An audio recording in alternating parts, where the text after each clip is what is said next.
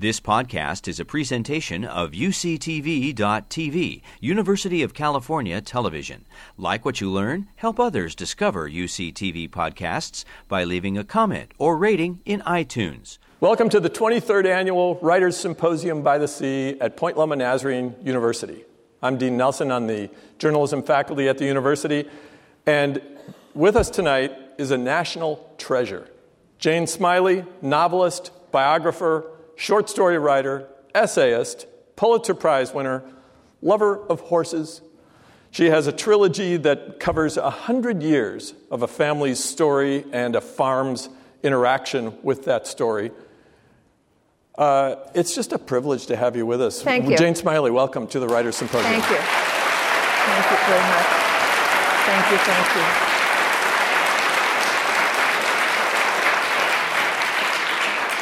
So perhaps the best word I can use to describe your work is versatility. I'm sure I'm not the first person to tell you this, but when I think about it, essays and novels and short stories and biographies, varied topics, a lot of writers just pick a niche.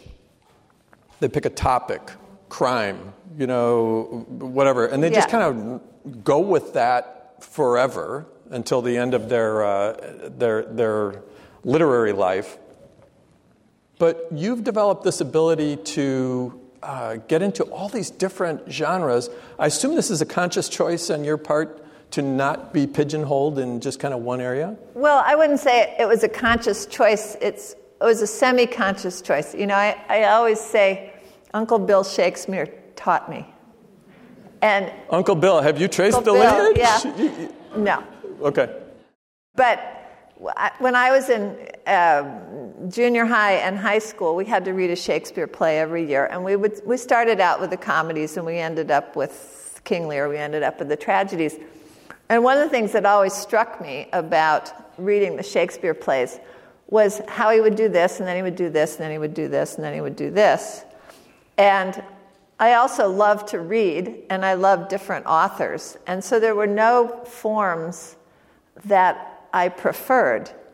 I loved all the forms. So when I was in graduate school, I took a lot of Old Icelandic, and I loved the sagas. And that was my first true experience of the epic form. And I really loved comedies, and I really liked tragedies. And I went and I studied medieval literature too, and I liked romances. So it never occurred to me to stick with one form. Now, I will say that when I came, I went on a Fulbright to Iceland. When I came home from Iceland, I knew that I wanted to write the Greenlanders. And I knew that was going to be the epic. But I also knew that I had to practice in order to write that kind of a book. And you had to work your way up to it? Well, I had to practice plotting. I had to practice getting it organized. And so I decided then that I was going to write in every form, but I knew that I had to prepare. And so the first few books were trying to figure out what to do. So in Barn Blind, I took material that I knew pretty well, and I fiddled with that to see if I could make a novel of it. And then in that Paradise Gate, I took some family material, fiddled with that, tried to make a novel of that. I decided, I didn't want to write about my family. Though they were receptive, they weren't upset about it or anything. And then I knew that I wanted to do the Greenlanders, and that it was going to be really long. So I decided that I would better write a murder mystery, because that would teach me how to construct a plot. And so I wrote Duplicate Keys. Mm-hmm. And so I called those the practice novels. And I had a lot of fun. And the great thing about doing practice novels in my day was that, yes, they got published, but no, they weren't any big sensations. So I could try stuff out, and then publication and a couple of reviews constituted a little pat on the head. And so I could keep going. And there was nothing either saying to me, oh, this is so fabulous, you got to keep writing. No, there wasn't that. But then there was also sufficient success so that I could keep going and enjoy it. And that was my biggest piece of luck, I think. Yeah, I've never thought of it that way, where what you're working on at the time, you might be fully committed to it, but you also know this isn't the big thing I'm headed toward. This is... Well, I knew the Greenlanders was the big thing I was headed toward, and I didn't know what was going to come after that. But that was sufficient to sort of keep me moving forward for those first, say, 10 years. Well, because, though, of your ability to write in all of these different areas, the New York Times said that your ability to master all genres drives other writers crazy. Well, we're a jealous bunch, that's Jane. That's what Charles McGrath said. That's what he said. I'm not sure that I'm not sure that he took a poll or anything. All right. Well, maybe it just drove him crazy. So I apologize for driving anybody crazy. I wouldn't want to do that. Well, so let's focus for a while on what you do the most, which is writing novels. Mm-hmm. So you said that the only prerequisite, this is from your 13 Ways, right? Yeah. And I think you know where I'm going. Yeah. The only prerequisite for writing a novel is the desire to write a novel. Yes. But, I mean, that seems kind of obvious. But you go on to say, and it's the only thing that overcomes all of the handicaps to writing that novel, which are, do you know the list by heart, or do you want me to read it? No, you can. I don't know the list by heart. I'm interested to hear it. So these are all the handicaps to writing a novel: perfectionism, low self-esteem, depression, alcoholism, diseases of all kinds. That's a good one.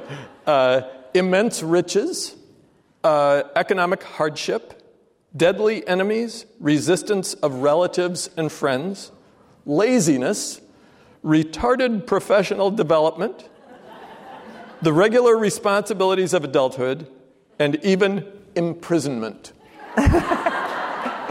Those are the handicaps. Well, those are some of the handicaps, yeah. Yeah. Some of the handicaps. And you're saying the desire to write a novel is what overcomes those things. It can overcome that.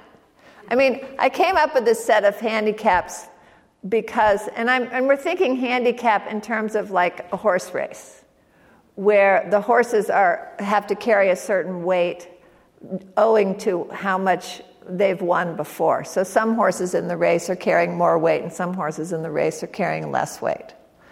And it's supposed to even out the field. So I'm thinking of those kind of handicaps, not like physical handicaps.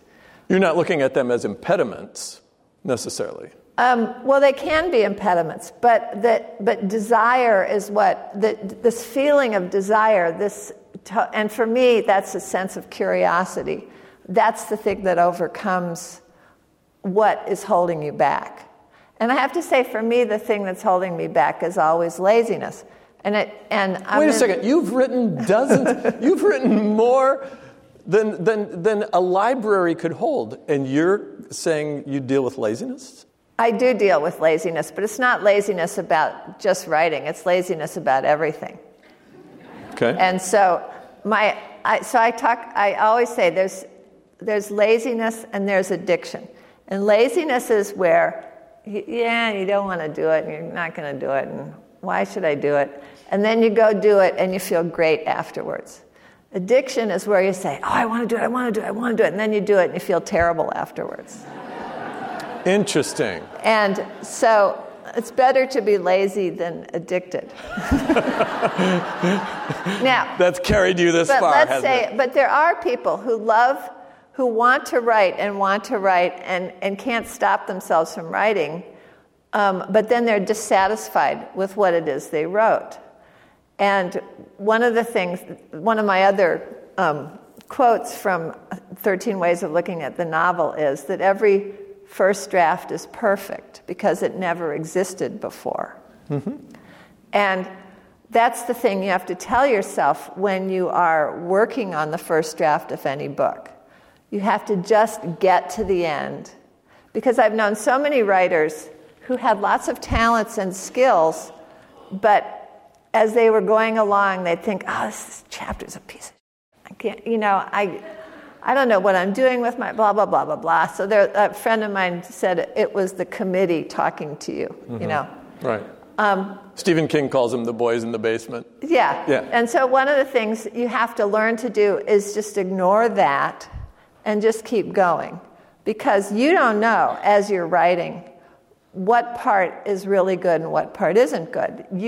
But when you finish and you come back after a few months and read it over again, the reader brain, the brain that's read all these books, way more books than you'll ever write, kicks in and says, oh, that's working. Oh, that's working. Nah, that doesn't work. I need to fix that. Nah, that works. But the reader brain is not as judgmental as the writer brain. And it's also more knowledgeable. So you have to just get through that rough draft, put it aside, and let the reader brain take over as you work on the later drafts. This is really interesting because one of the things in writing classes that I teach, and I would be interested in if you have the same experience teaching writing, that is the big problem is students think that the first draft that they turn in has to be really superb, so they just labor and labor and labor, and I'm just saying, no, just blast it out. So do you see that sort of perfectionism? My students have to turn in 3 drafts in 3 weeks, and then go on to the next story and turn in 3 drafts, and turn in 3 drafts of the third story. And so they know it doesn't have to be perfect the first week. And then, but I tell them from the beginning, you can't say to your fellow students, I like this, or I don't like this, or this doesn't work, or this isn't working, or whatever. You have to ask questions and be analytical. So when they show us the first draft, the goal for me is to get them to talk in a way that will make the writer himself or herself totally interested in this and want to play with it and come up with ideas about what's next and be excited to go back and rewrite it for next week and not to be afraid of what the other students are saying. And I've been teaching that way for a really long time, and it's really worked. Good. So back to your novel writing, you started out, I think you said, wanting to communicate a certain truth or a certain story when you were first writing your novels, and it was kind of you dictating, this is the story I want to tell. But then later on in your work, it was a little more, you would show up and say, okay, what's going to happen next? Well, you do learn to be more open. I mean, I think there are 2 kinds of writers at least, and one of them is that they have a story about their own lives about their own lives that they don't understand, and so they get involved in writing about it in order to come to an understanding about it. And when they come to the understanding about it, in some ways, they don't know what to do next. There are other writers who write out of curiosity, not about their own lives, but just because they see things and they hear things and they get curious about them. One of my favorites we could take Charles Dickens and Anthony Trollope as an example. 2 of your literary heroes. Yeah, and Dickens clearly had several childhood issues that he kept moving toward, and finally dealt with in David Copperfield. But it took him a long time to get there because he was very secretive about the embarrassments that were his childhood. Trollope wasn't like that. He, as far as we know, he didn't write about his childhood. And when he got to Ireland to work for the English Post Office, he was motivated to write by 2 things. One was curiosity about Ireland, which he didn't know much about, but he was traveling all over Ireland to work for the post office. And the other one was the habit of telling himself stories to keep himself entertained as he was riding around. And so he got very interested in Ireland, and he wrote the McDermotts of Ballycloran and the Kellys and the O'Kellys. They were absolute busts. I think the Kellys and the O'Kellys sold 8 copies. Wow. And it's one of my favorite books. I adore the Kellys and the O'Kellys. You've got one of the 8 copies. I wish I did, but okay. no, I just have a paperback. Right. But but those were his practice novels, similar to mine. And so then when he had learned how to make them, he was in Salisbury and walking around Salisbury Cathedral, and that's where he came up with the idea of The Warden, which was the first volume of the Barchester series. So by the time he got famous, he still kept his job, he still kept doing things the way he did them. And he just sort of moved smoothly along. Dickens was much more rattled by his fame, and much more, he had to screw around with his books much more in order to make them work between the time he was 24 and published the Pickwick Papers and the time, say, he was 30. So who do you most align with? I'm more trollopy in terms of what I'm interested in and what I explore. He always seemed to explore what he saw. Yeah. And what he was curious about. But you've had these different kinds of experiences in writing novels, where at one stage of your writing life, you're the one this is the idea I'm exploring, but you've also had some experiences where it was like you received a story. Well, I've had that one experience. All right, but that's big. This is Greenlanders, That was a big one. Yeah, I knew that I was going to write the Greenlanders because I really wanted to. I'd read a lot of Icelandic sagas. I'd taken Old Norse. I'd taken Old English. I was fascinated. I'd been to Iceland. And I was fascinated by, and also I grew up during the Cold War, so I thought the end of the world was immediate, you know. Mm-hmm. And then I heard about the Greenland colony, the Norse Greenland colony, where the end of the world had happened. And I had to explore that. Mm-hmm. But I also knew it was going to be a really big deal, so I had to practice to get there. Right. So one of the things when you're writing a historical novel that you have to decide is my style going to imitate that style of that period, or is it going to be a sort of straightforward modern style and maybe imitate the dialect in the dialogue? And I went back and forth about that, and my model was the Kristin Lavransdatter by Sigrid Undset, and she imitated the Norse style, and I found that involving. And I also knew that I'd read and translated so many sagas that I could give it a go, you know. But my experience was I fiddled around. The first 50 pages, I tried my best. I rewrote them. And then once it clicked, we were off. And it really was like being, having the story come to me from afar. It was like I wrote it on my first computer, and I would sit down, and it was like pulling the bearskin rug over my shoulders and just going into it. And it was a very uncanny experience. Well, didn't you also sense that the characters were saying to you, "Thank you for resurrecting us. Thank you for telling us, our story"? No. Really? I didn't feel that they had any actual gratitude. Who am I thinking about? I don't know. Yeah. Well, I know you said that at some point. So no, I never would have ever said they can't feel gratitude. Why would they feel gratitude? They're Greenlanders. Excellent point. Excellent point. I do remember I got, those were the days where you sometimes got a letter from somebody. And at the end of the Greenlanders, the main character feels remorse. And I got an enraged letter from a guy who'd read it all the way to the end.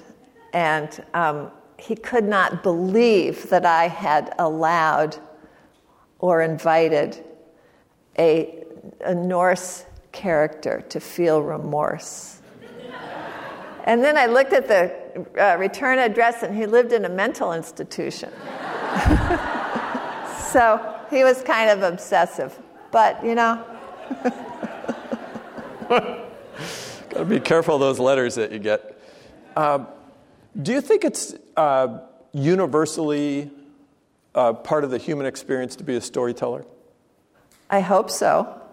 It seems to be, because as soon as you have language and as soon as you have a sense of the difference between the present and the past, then you're going to start communicating about things that have happened. And then as soon as you communicate about things that have happened, you're going to start having doubts about how it happened, why it happened, and whether it happened. And then, bingo, you're going to start telling stories, just to keep the attention of the person that you're talking to. So it does seem to be narrating stories, telling stories, making a narrative out of events seems to be an inherent human character. So we're hardwired to do it. Well, language makes us do it. Are we hardwired to speak? Yeah. Are we hardwired to make sentences? Yeah. I would say so. So the next step is anecdotes, and the next step after that is stories. Do you think everybody has a story to tell just because they have language? As long as they desire to tell it. If they don't desire to tell it, they don't have a story to tell. But the fair thing enough. that makes... Okay, so imagine that you're reading a set of those hack novels, those hack murder mystery novels that they used to write in the 30s. I used to have one that I bought that was an old horse racing murder mystery novel, and the cover had a sort of semi-dressed woman and a couple of guns, and it was set on the horse racing track, and it was called Win, Lose, or Die. But if you're reading a bunch of those hack novels and you are used to them, you can tell that different writers have written them, even though they have the same name of the person who employs them to write it. Because they pay attention to different things. They plot it in slightly different ways. They focus on slightly different motives. And so, in my experience of reading, the thing that every novelist has is idiosyncrasy. What you really have to make sure to get into your novel is not who you are, but whether you can make the story gripping or not. And so I think for decades, authors have been saying to themselves, oh, I want to be original, I want to be original. You are original. What you want to be is compelling. And the originality comes with it. What's the difference? The story. Well, you can be compelling and nonsensical. I mean, you can be original and nonsensical at the same time. You can be original and not know how to form the story and make it work, and keep track of the characters and all of that. You can be original, mm-hmm. and the reader's going to be scratching her head and saying, "Boy, I don't understand this at all." Yeah. Hand me a book. The reader's greatest right and privilege when he or she is reading a book is to say, "This is bullshit, toss it aside." Mm-hmm. And the writer has to know that. The writer has to know that the reader can always look away. And so the writer has to draw the reader in some way. Yeah, you've got this great line where you said, what is difficult is not to write something new. This is precisely what you were just saying. Yeah. But to write something interesting and true. So... True in the eyes of the reader. Yeah. Yeah. Okay, that's what I was going to ask you to explain. What do you mean by that? So the reader just has to be able to suspend his or her disbelief to go with you. Yes. I mean, I think you have to be true to yourself and true to your own imagination. And there's a lot of ways to do that. For example, if I decide I'm going to write, let's say I decided I was going to rewrite King Lear. Let's just say I decided that. What an idea. But when I finally decided that I could do that I'd had that spark of inspiration, the spark of inspiration was about setting. And the setting that inspired me was a place in northern Iowa called the Pothole Prairie. And we were driving south on I-35 from Minneapolis, and it was late in the afternoon in about March or some damp, dark, depressing time of year. Right. And I remember we were driving along, and I was looking around, and I said, I wasn't driving, thank God. I was looking around. He was driving. I said, this is where I should set that Lear book. And bingo. There it was. It all came to me. And what came to me was the setting. I knew what the Pothole Prairie was. The Pothole Prairie had been a big marshy, swampy area, and farmers from eastern England who were familiar, because they were from Norfolk, they were familiar with swamps. And so they came and they drained it. And of course, it was incredibly fertile, this land. Mm-hmm. But they didn't realize that within 50 years there would be a lot of pesticides, and that the pesticides would be running from the land down through the drainage wells, and then into the groundwater, and then back up to them. Sure. So they didn't realize that, and they just couldn't believe the fertility that they found there. So they became wealthy in a way that maybe people over by Sioux City didn't immediately become. Mm-hmm. So that was the inspiration, and then everything sort of popped out from that inspiration. That story I thought was so intriguing. We were talking about 1,000 Acres, for which you won the Pulitzer Prize. But you tell it from one of the daughter's points of view. Well, when I said this is where I'm going to set that Lear novel, I was talking about, I'd known for years that I wanted the daughters, Goneril and Reagan, to say what their side of the story was. Because I remember even from the first time I read King Lear in high school, I was annoyed that they didn't get to say anything, and Lear just kept babbling on and on and on and complain.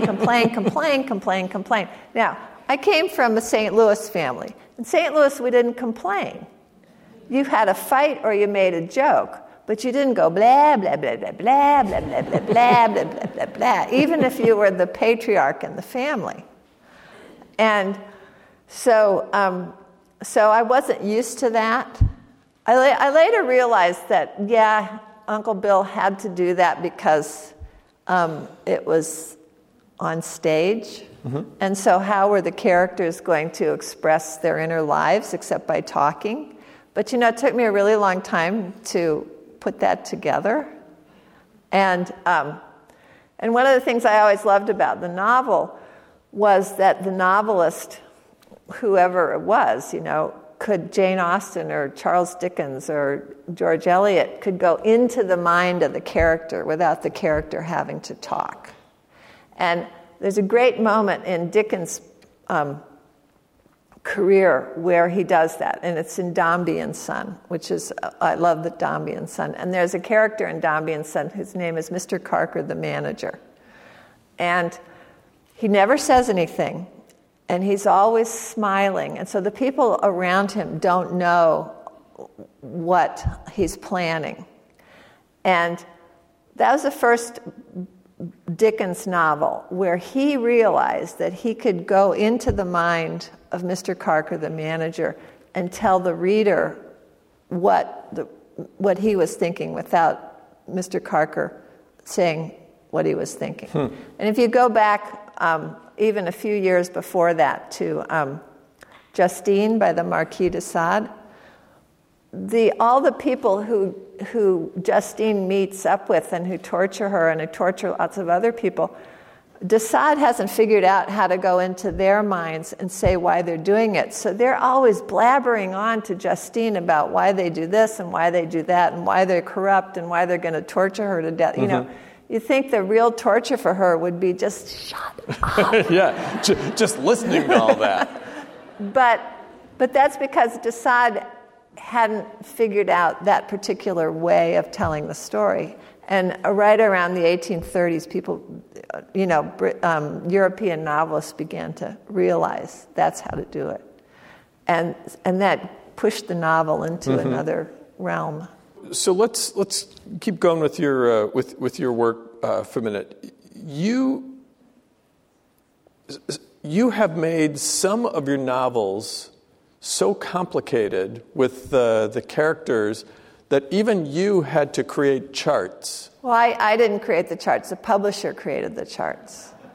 No, I'm saying for you to even keep track, I thought you would put like... Well, I kept a chart in Moo, because Moo is the one that takes place at a land-grant university. And I knew that I wanted to talk about a lot of people in the university. The thing I had to keep track of was, were they showing up enough? So the chart I made was a grid with the number of the chapters across the top and the names of the characters down the side. And all I did was, if they showed up in a particular chapter, I would check off the ones who showed up. And then I would look at the grid and see who was missing. And then I also knew that every so often I had to have a lot of them, so there had to be a party. Interesting. So they had to show up at a party. But for example, with the Last 100 Years trilogy, I never got any of them mixed up. I knew that the reader would, and that the publisher knew that the reader would. But for me, it was like members of your family. Why would you ever get any of them mixed up? They're so weird, and so much themselves. You know, in that 100-year trilogy, you describe a baby. I think the character is Frank. Yeah, Frank's the first baby, yeah. You describe him in this... it's almost like you're in his head. Good. But then watching him develop and grow up, it makes total sense what you just said. Of course he wouldn't lose track, because he was consistent all the way through. But I was just really admiring your ability to describe how a baby acts and reacts. But I had 3 babies, and I'll never forget my... When the second one was born and the doctor put her in my arms, I knew instantly that she was different from the first one, just by the way that she relaxed. The first one remained this kind of self-contained package, and she continues to be self-contained to this day. And so she was 4 years old when the second one was born. They were both girls. And so I knew the first one really well, and then the doctor handed me the second one, and I said, this is a different kid. Different experience. And she was completely different. And in all the things, it didn't matter what baby books I was reading, none of them said, okay, they're born with an inherent temperament, they're born with an inherent way of being, inherent way of perceiving the world, and you have to take that into consideration. They just said, train her this way, train her that way, train her this way, train her that way. Didn't work. And so that was part of the inspiration for starting with Frank's infancy, because I wanted to show the difference between Frank and the brothers and sisters. Yeah, everybody else. So one of the things that I noticed in your novels that is, I think, fairly consistent throughout is almost always what crumbles is a good marriage. Uh-oh. There are some marriages... So name a good marriage that crumbles. Well, 1,000 Acres. I mean, the main character... Ginny. Yeah, okay. You don't think sleeping with Jess contributes to something, and then her moving away, that's not a crumbling marriage? But this happens throughout your novels. Well, I've had many a crumbling marriage. All right.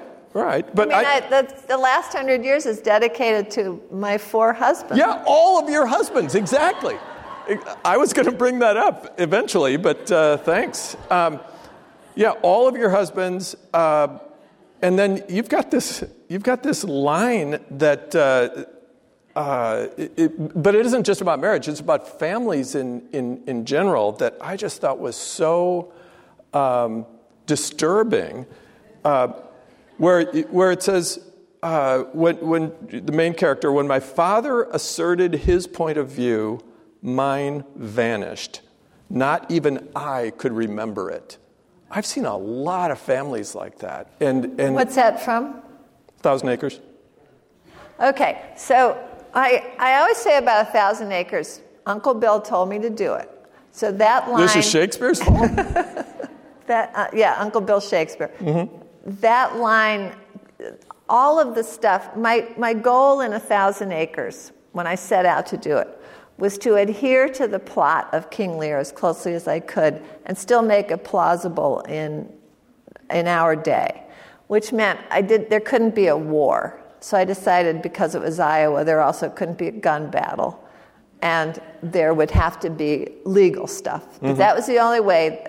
I tried very hard to make that the only way that I veered away from the play. At one point, I did lose track of what I was supposed to be doing. I had to go back about half an act and follow it and make it adhere to the play. But that was my game. But the question, if I was going to talk about everything from Goneril and Regan's point of view, especially Goneril's point of view, then I had to filter the play and Larry and Lear through Ginny's mind. Mm-hmm. And I figured if Lear was the king, and given the way he acts in the play, that he was probably pretty domineering the whole time they were growing up.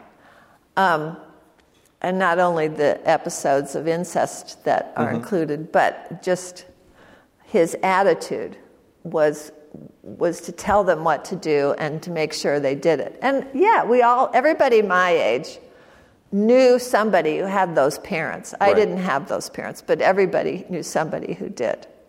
Okay. The very authoritative parents. And so the lines in there aren't meant to be my thinking. They're meant to be Ginny's, or especially Ginny, but sometimes Rose's thinking too. But your own father, the essay you wrote about your father, mm-hmm. where he has PTSD, not very present. Well, he wasn't present at all. Exactly. Thank God. I mean, well, okay, why? Well, my father was. I think he had PTSD. I don't know that he had PTSD, but I think he was schizophrenic. Or else he had, what's that other disease that they call? Bipolar? Bipolar disorder. And it was evident, my mother and he lived in LA, and my family lived in St. Louis, and his family lived in Michigan. And it was evident from a short time after my birth to my grandmother, who came for a visit to see me, but increasingly to my mother, that he was hearing voices, and he was not understanding what he was supposed to be doing. Mm-hmm. And so finally they came back, and they were going to go from LA to Michigan to see his family, and they got as far as Wyoming, and he couldn't drive anymore because he was hearing the voices so much. And so my mother took me back to St. Louis to live with her parents, and then she went back and forth between St. Louis and Michigan to see if something could be done. But he came, and I had a talk with some of his nieces and nephews a few years ago, cousins of mine on his side. And they said everybody in the family was crazy, there was a strong authoritarian streak in the family. And so when I look back on that, I think the best thing that ever happened to me was that I got to live with my mother's family, which had their moments, but were generally good-natured and affectionate and funny and playful, instead of living with the crazy ones. So, that's all I wanted to say in that essay. But that essay was just so moving, where you show that your mother had aspirations to be a writer. Mm-hmm. In this essay, you say, but he told her that writing was for second-rate minds. His ideal piece of written work exactly. was the Army Field Manual. Right. Nothing could measure up to that, is right. what he said. And she told me this. He didn't tell me this. But it was because it was very organized. He didn't see the novel or literature as a thing that was organized and precise. And that probably fits in with his mental issues, because he could maybe I don't know, but maybe he could find himself getting lost in emotions when he's reading a novel. And you can't get lost in emotions when you're reading the Army Field Manual. Army Field Manual. But he went to West Point. But he didn't do well in the Army, but that was he aspired to do well in the Army. In the way you were raised, you've got this really interesting perspective where you said that his absence and your mother's distraction freed you from being raised with a lot of preconceptions. And then you've got, this is a direct quote from something you wrote, "Sometimes from the outside, my work and my life looked daring, but I'm not a daring person." I think as a writer, I think you were pretty daring. Well, but why not? You're sitting in your office. You're playing around with your materials. You have things going through your mind. And you want to try this and you want to try that. And it's so much fun to play around with it. And so you just try it. And the sense of pleasure in creating whatever it is gets in the way of worrying, oh my God, what's it, And, some of the books appear daring from the outside, like 10 Days in the Hills, which is based on... Completely different kind of novel of yours. And that's based... Because after 9/11, I decided I was going to read a lot of books from a long time ago to get my mind away from 9/11. So the first one I read was The Tale of Genji, which was 1,000 years old. I figured what could be farther away from 9/11 than this, except that it was all about the ephemerality of existence. And so I thought, oh dear, okay, I'll try something else. So then I picked up The Decameron, which I'd heard of but never read, by Giovanni Boccaccio. Oh my goodness, it's set in the Black Death. And this was around the time that those envelopes were going around with the anthrax envelopes were going around. And so there was a lot of anxiety about that. And here are these 10 people outside of Florence, in the middle of the Black Death, trying to distract themselves from what's happening all around them. I thought that's really fascinating, and I loved sort of the exuberance of the stories, and I loved the fact that Boccaccio had taken a lot of the stories from the Hitopadesha, which was actually Indian rather than European. And so then I was casting around for the next one, and I'd never heard of this one before. And it was The Heptameron by Marguerite of Navarre. I didn't even know who Marguerite of Navarre was, though I'd heard of her brother, Francois I. And so I started reading the Heptameron, and I was absolutely captivated because she had decided, she and her friends were stuck in Cotteret in the Pyrenees in a spa, and they couldn't get out because of floods. And so she decided she was going to rewrite the Decameron, which was, 200 years old now. And so she rewrote it as the Heptameron. And she said, my two favorite rules for telling a bunch of stories. And the first rule was every story had to be true. And the second rule, so it had to be gossip. It had to be about the people they knew. And the second rule was every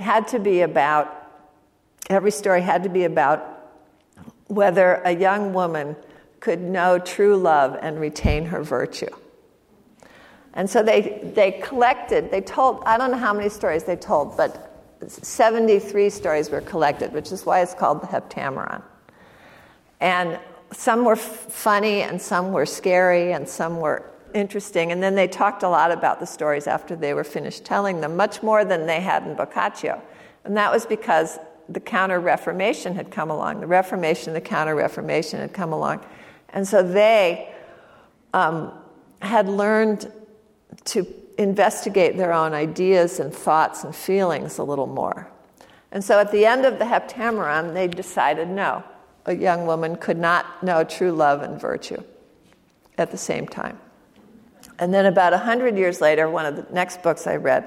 This is all post 9/11 reading. Yeah. One of the next books I read was The Princess of Clèves by Madame de Lafayette, which is still a book they read in French schools. And the great thing about that is that she knew about the Heptameron, and she decided she was going to solve the riddle. And so she solved the riddle. The virtue riddle? Yes. She got the woman to know true love, but still retain her virtue. But in a very characteristic way, sort of 17th century way. And as soon as I read all those books, I thought, the novel is really interesting as a historical form, as a form where it asks the reader to look within, where it says to the reader, you have an inner life, and the more that you read about other people's inner lives, then the bigger your inner life gets. So finally, when you get to a book like Orlando by Virginia Woolf, Orlando has such, who goes back and forth over the years and between male and female. And that character has a huge inner life. And there's nothing that ever stops her from paying attention to her own inner life or his own inner life and enjoying it. And that to me is what the novel is for. It's for cultivating a child's inner life. So that when the child is sitting, she's sitting there minding her manners, but she's looking at the family saying, God, this is ridiculous. She's keeping her face straight, but she's saying, these people are crazy. And I'm going to write a book about it. But did that, reading all of those really deep and historical works, did that help you in some way? Get through the trauma of 9/11? Well, it inspired me. I mean, how did we get through the trauma of 9/11? For a lot of writers, the thing that they were working on when 9/11 happened made whatever they were working on just look tiny and worthless. And so for me, to go and read all those other books and to understand the events that those authors had lived through. It put 9/11 in perspective. Really, right. I'm going to say to Giovanni Boccaccio, well, 9/11 is more important than the Black Death. No.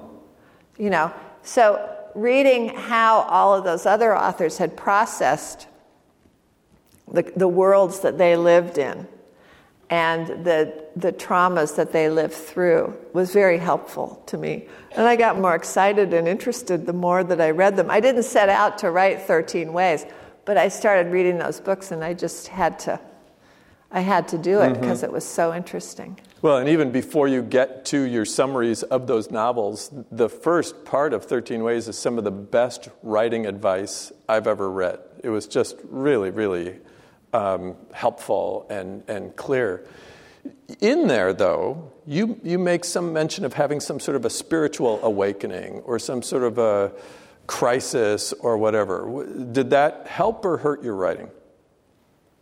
Well, it helped. What happened was I found my current husband, and he was a follower of A Course in Miracles. And I didn't grow up in a religious family, and I'd never been a follower of anything. But he really liked it. So I thought, okay, cooking him dinner is only going to go so far. If he's really into this, I'll see what I... And the Course in Miracles was like a... Has anybody heard of A Course in Miracles? Oh, yeah. You explain to him what it is. No, I know what it is. I hadn't until I read your reference to it. Okay. And so I went back and read up on what it was. But so it helped you. Well, we read, you start out, there's a bunch of lessons, and then there's a kind of rewriting of the Bible that is the Course in Miracles. And when you first open it, you think, this is a bunch of gobbledygook, just gobbledygook. And then, as you get into it, certain things seem true. And one of the things that has stuck with me all these years is one of the principles of the Course, which is, I give everything all the meaning that it has for me. And that's a novelist's precept if ever there was one. Because that's my job as a novelist, to take the world around me and give it meaning and put it on the page.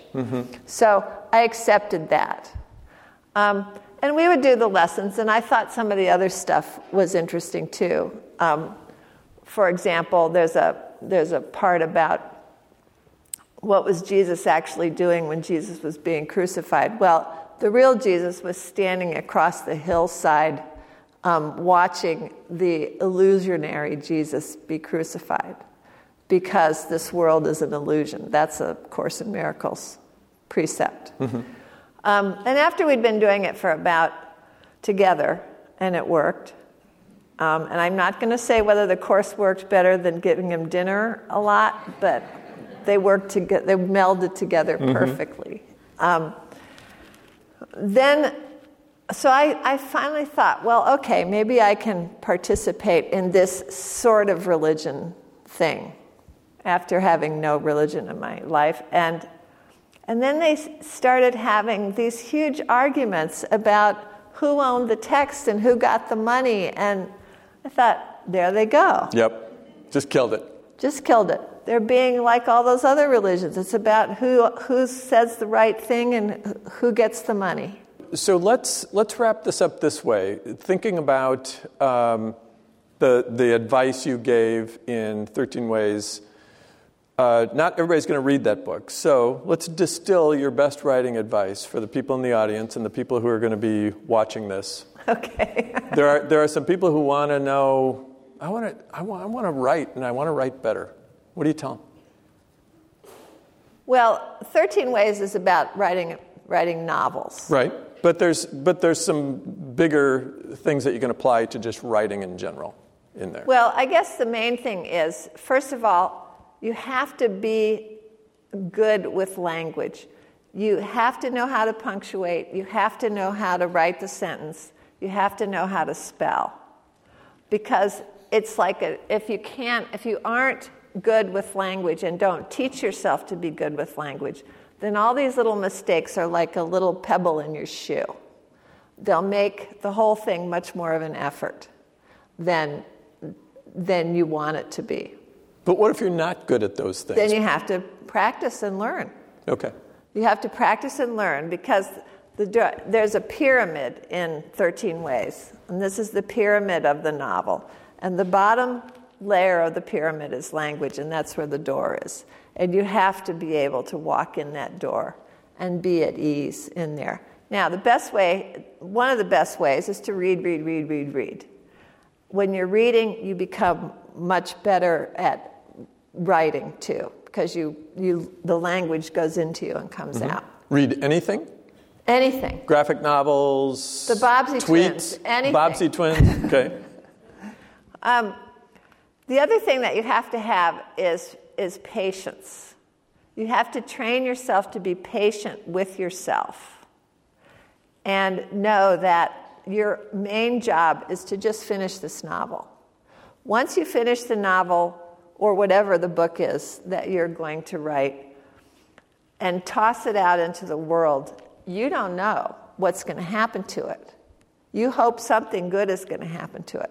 But in my class today at UC Riverside, I'm teaching an immigrant novel class, and the novel we were reading today was The Woman Warrior by Maxine Hong Kingston, which I quite enjoy.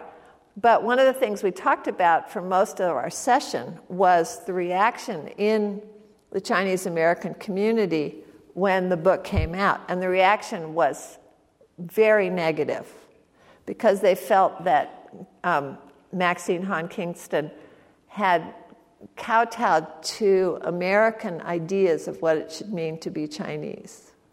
And that's often true in immigrant communities where you read a lot of books are more popular out in the world than they are with the community that the woman or the man is a part of who's writing them. So you have to be patient. So I'm sure that Maxine Hong Kingston had no idea she was going to be such a huge, big deal. And then I'm sure afterwards she thought, I wonder if that was okay to be such a huge, big deal. But you have no control over that. So you have to send it out and then turn away from it and go on to the next thing. And then my third piece of advice is you have to find pleasure in the process, which means that putting together the plot, putting together the characters, looking around, putting the setting on the page, those things have to please you. And you have to enjoy those because those are the only lasting pleasures. Every award you get, every book review you get, it's gone. But if you sit down at your desk every day and you get involved, even the book that I had the hardest time with, the one where I decided I was going to commit suicide so that they would publish it. And I'm only half You can only joking. do that once. I'm only half joking. But when I would sit, I had real problems with it. And when I would sit down and go over it, I would feel frustrated. But I couldn't help myself. I would feel fascinated by how I'm going to fix this, how I'm going to fix this. How am I going to make it right? And I couldn't keep myself away from it. And so that turned out to be a pleasure, a frustrating pleasure, but also a pleasure, because I just couldn't leave it alone. Which book was it? I'm not telling. Oh, come on. All right, we're going to end with the mystery. Jane Smiley, thank you for being with us. Thank you. You've been listening to a podcast by University of California Television. For more information about this program or UCTV, visit us online at uctv.tv.